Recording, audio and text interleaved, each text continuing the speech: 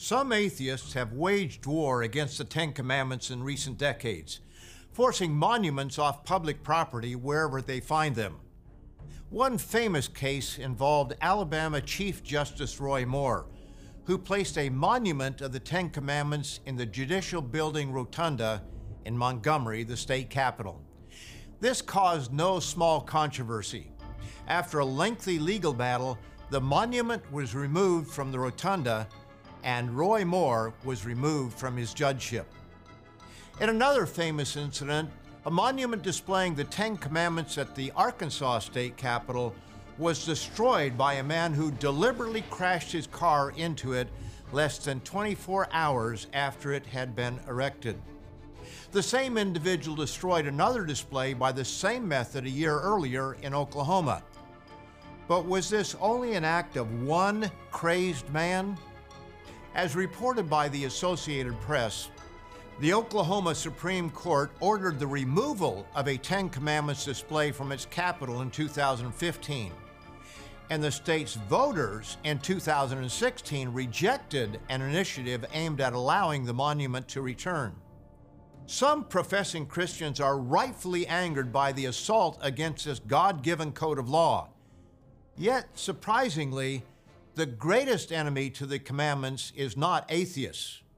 I'll show you who that enemy is, and it may surprise you, so stay tuned.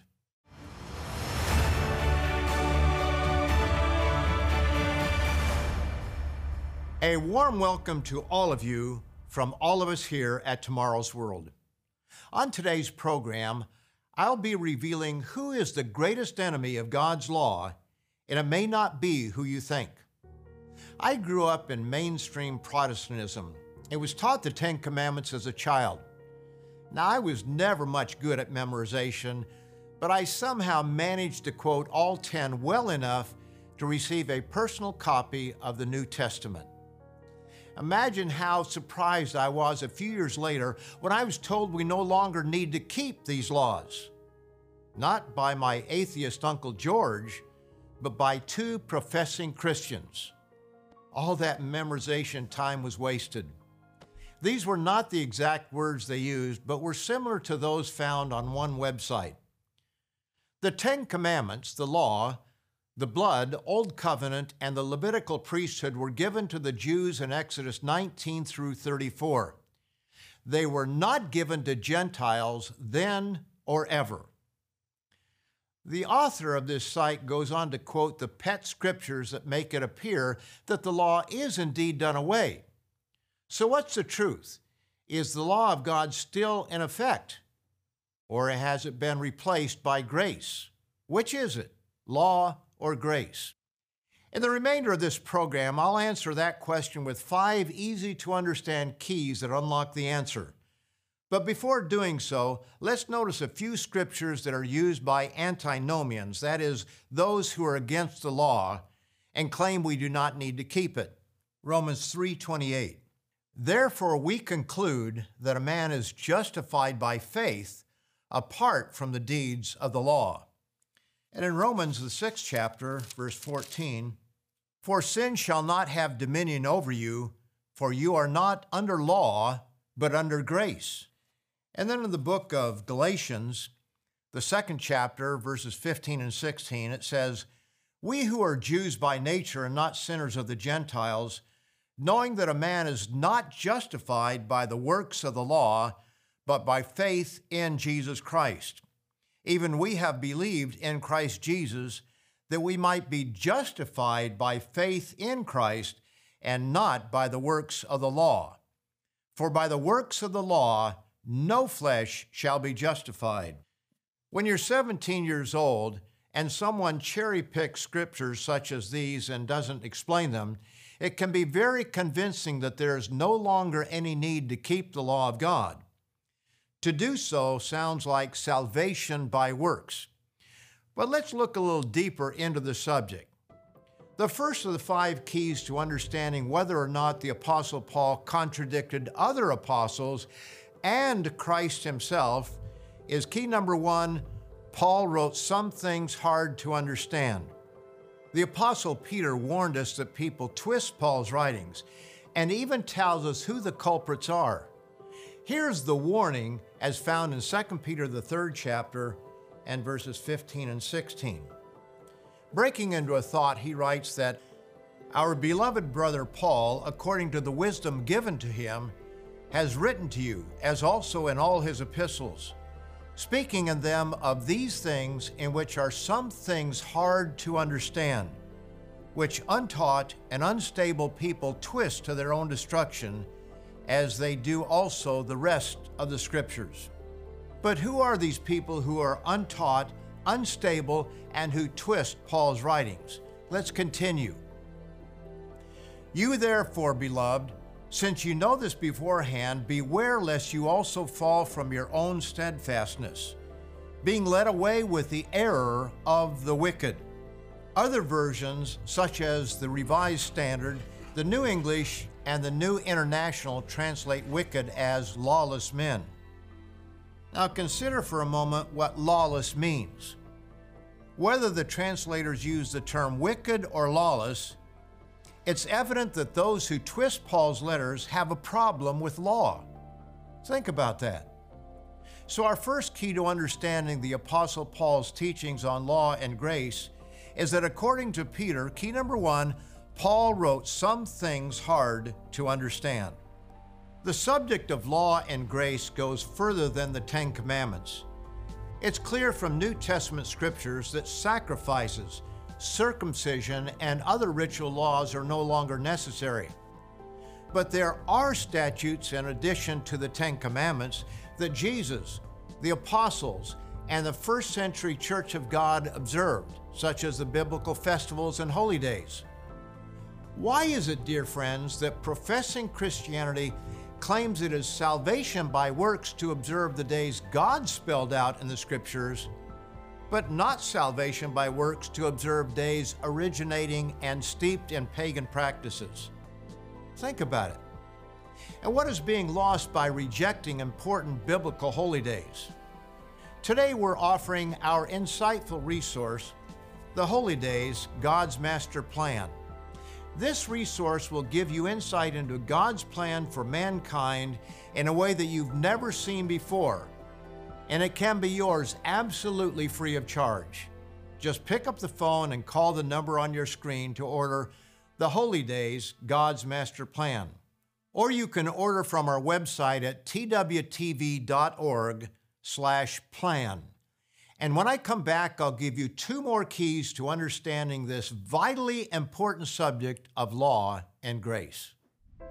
For today's free offer, call 1-800-236-0531 or go to twtv.org/plan. This clear and straightforward resource will help you understand this vital truth straight from the pages of the Bible. If you're calling for the first time, you will also receive a free annual subscription to Tomorrow's World magazine, 10 inspiring issues discussing news, science, and modern culture will help you make sense of your world from a biblical perspective. Call today and join millions around the world who are turning to Tomorrow's World for truth, prophecy, and hope in these confusing times. Call now or go to twtv.org/plan.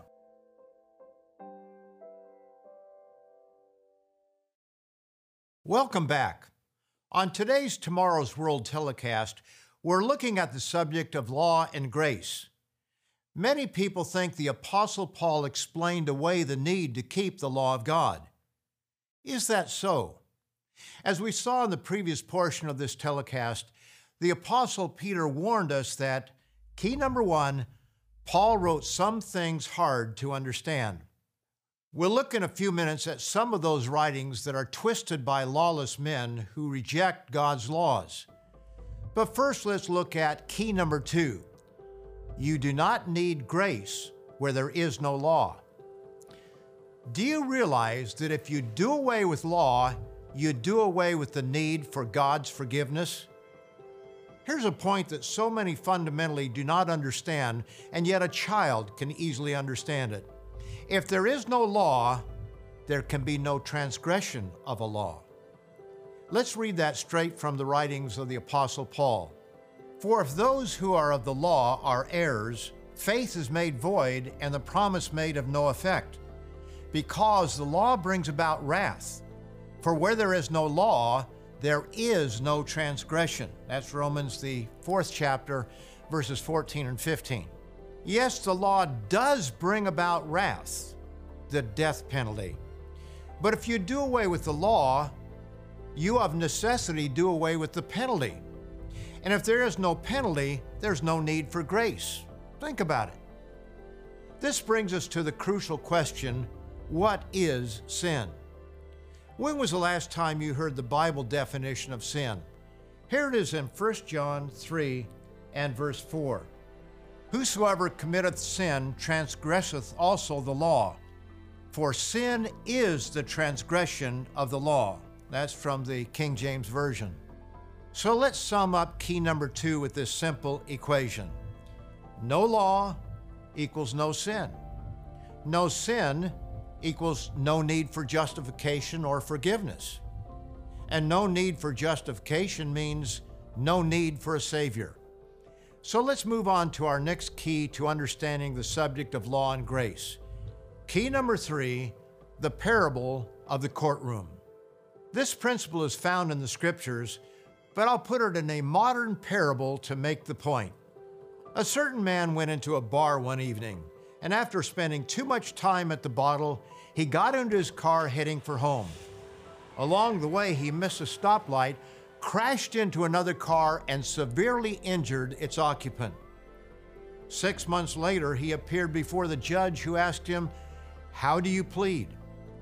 Feeling very remorseful, he pleaded, "Guilty as charged, Your Honor." The judge then sentenced him to $1 million in fine or 1 year in prison. The man thought to himself, I don't have $1 million, and if I go to jail, who will take care of my wife and children? So he pleaded with the judge, expressing his deep regrets about what he did, and proposed, "Your Honor, I promise to never drink and drive again. I'll obey all traffic laws, pay every penny I owe in taxes, and keep all laws as perfectly as I am able from this day forward." The judge replied, "That's what we expect of all people, but you broke the law and severely injured a man. Your keeping the law from this day forward will not undo what you did 6 months ago." The man bargained further. "I'll also do 10 hours of public service each week for the rest of my life." The judge replied, "That will not heal the injured man. Choose 1 year in prison or $1 million. Now there was a man in the back of the courtroom who reasoned, "This man is truly sorry for what he did. I believe he will follow through with obedience to the law from this day forward. I'll pay the fine for him." Do you realize this is what Jesus did for you and for me? If we repent of our sins and accept His payment for us. Now, here are a couple questions to ponder. Do you really think the kind gentleman who paid the fine would do so if he thought the man would disregard the law that caused him to be brought before the judge in the first place? And did the fact that the penalty was satisfied somehow do away with the law? Yet that is exactly what the do away with the law crowd teach, that Jesus did it all for us. Therefore, they reasoned that the law, rather than our sins, was nailed to the cross, and we no longer need to keep it. And this brings us to key number 4. I'll give you that central key that ties all of this together in a moment. But I want to remind you of today's free offer, the Holy Days, God's Master Plan. You cannot reject these days and understand God's plan for mankind, as it's through these special days that we learn of His plan. Don't believe me just because I say it. Order your free copy of the Holy Days, God's Master Plan. This resource will show you exciting truths you never knew before. It truly is free for the asking, so pick up the phone or go to our website, twtv.org, /plan and order your copy. And when I come back in 15 seconds, I'll give you the fourth key to understanding the biblical teaching on law and grace. This clear and straightforward resource will help you understand this vital truth straight from the pages of the Bible. Call now or go to twtv.org/plan. On today's Tomorrow's World program, I'm covering a crucial subject about which many professing Christians are confused. The subject is law or grace. Which one? The truth, as we are seeing, is that we are under grace, but grace does not abrogate the law of God. So far, I've given you three keys. Key number one, Paul wrote some things hard to understand. Key number two, you do not need grace where there is no law. And key number three, the parable of the courtroom. Now for crucial key number four, the heart of the issue is the meaning of justification. The word justify is grossly misunderstood, yet many of us use the word all the time in word processing. We have a command in the menu bar that determines whether a letter or manuscript is left, right, or fully justified. Left justification means the left side of a column is lined up. Right justification means the right side is lined up. And full justification means both sides are lined up. Similarly, in the biblical sense, when we are out of line or out of step with God due to sin, we need to be back in line. And Paul points to the only way to get in a right relationship with God once we're out of line. No amount of law keeping will wipe away past sins. That's where the man at the back of the courtroom in the parable I gave earlier is necessary. That is where faith in the sacrifice of Christ comes in. He is that man who pays the penalty for us. Now let's notice how this understanding makes clear what Paul wrote. Paul rightfully declared in Romans, the 3rd chapter and verse 28, "Therefore we conclude that a man is justified," in other words, has his sins forgiven, "by faith apart from the deeds of the law." All our past, present, or future law keeping will do nothing to justify our sins.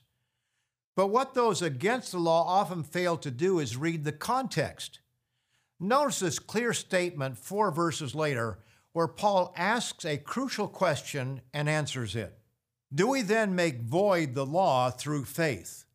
Certainly not. On the contrary, we establish the law. Yet this is exactly what some misguided people think, that the law is voided by faith. Why don't they believe what Paul wrote? Now let's ask the question, how does faith establish the law?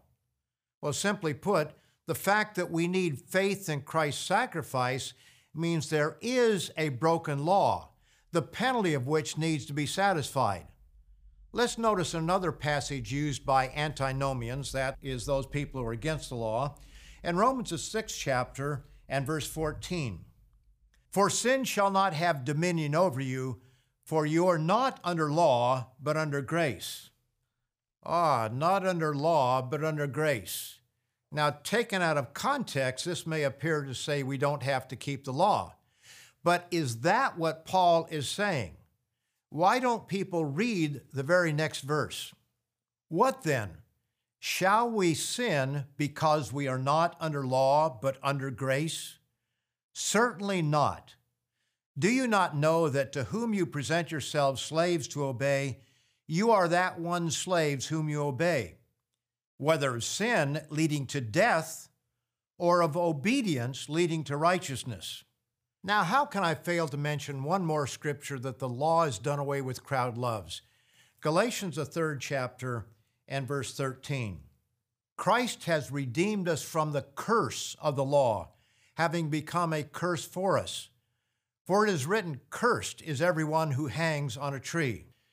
The man who seeks justification, seeks to have his past sins forgiven through law-keeping, will fail. The law is meant to define sin, not justify past sins. Only faith in the sacrifice of Christ can do that. Now notice that the previous passage does not say the law is a curse. Paul even tells us in Romans the 7th chapter and verse 12, "Therefore the law is holy, and the commandment holy and just and good." The curse, as shown in the passage from which Paul quotes Galatians 3:13, is the death penalty. Read it for yourself in Deuteronomy 21, verses 22 and 23. The law is not the curse, but disobedience to it brings a curse, which is death. And that is why we need a Savior to pay the penalty for us. There's a fifth key to understanding what the Bible teaches about law and grace, and I'll give it to you in a moment. But I want to give you one more opportunity to order our free resource, The Holy Days, God's Master Plan. I cannot express to you how much I deeply desire for you to prayerfully read this wonderful resource. It will open your understanding to biblical truths that have been in front of you all your life. It will answer questions regarding the fairness of God and what happens to your loved ones who never received Christ during their lifetime. It explains what happens when an infant or a child dies. So order your free copy of The Holy Days, God's Master Plan. And when I come back, I'll give you a final key to understanding this subject of law and grace. For today's free offer, call 1-800-236-0531 or go to twtv.org/plan. This clear and straightforward resource will help you understand this vital truth straight from the pages of the Bible. If you're calling for the first time, you will also receive a free annual subscription to Tomorrow's World magazine. 10 inspiring issues discussing news, science, and modern culture will help you make sense of your world from a biblical perspective. Call today and join millions around the world who are turning to Tomorrow's World for truth, prophecy, and hope in these confusing times. Call now or go to twtv.org/plan.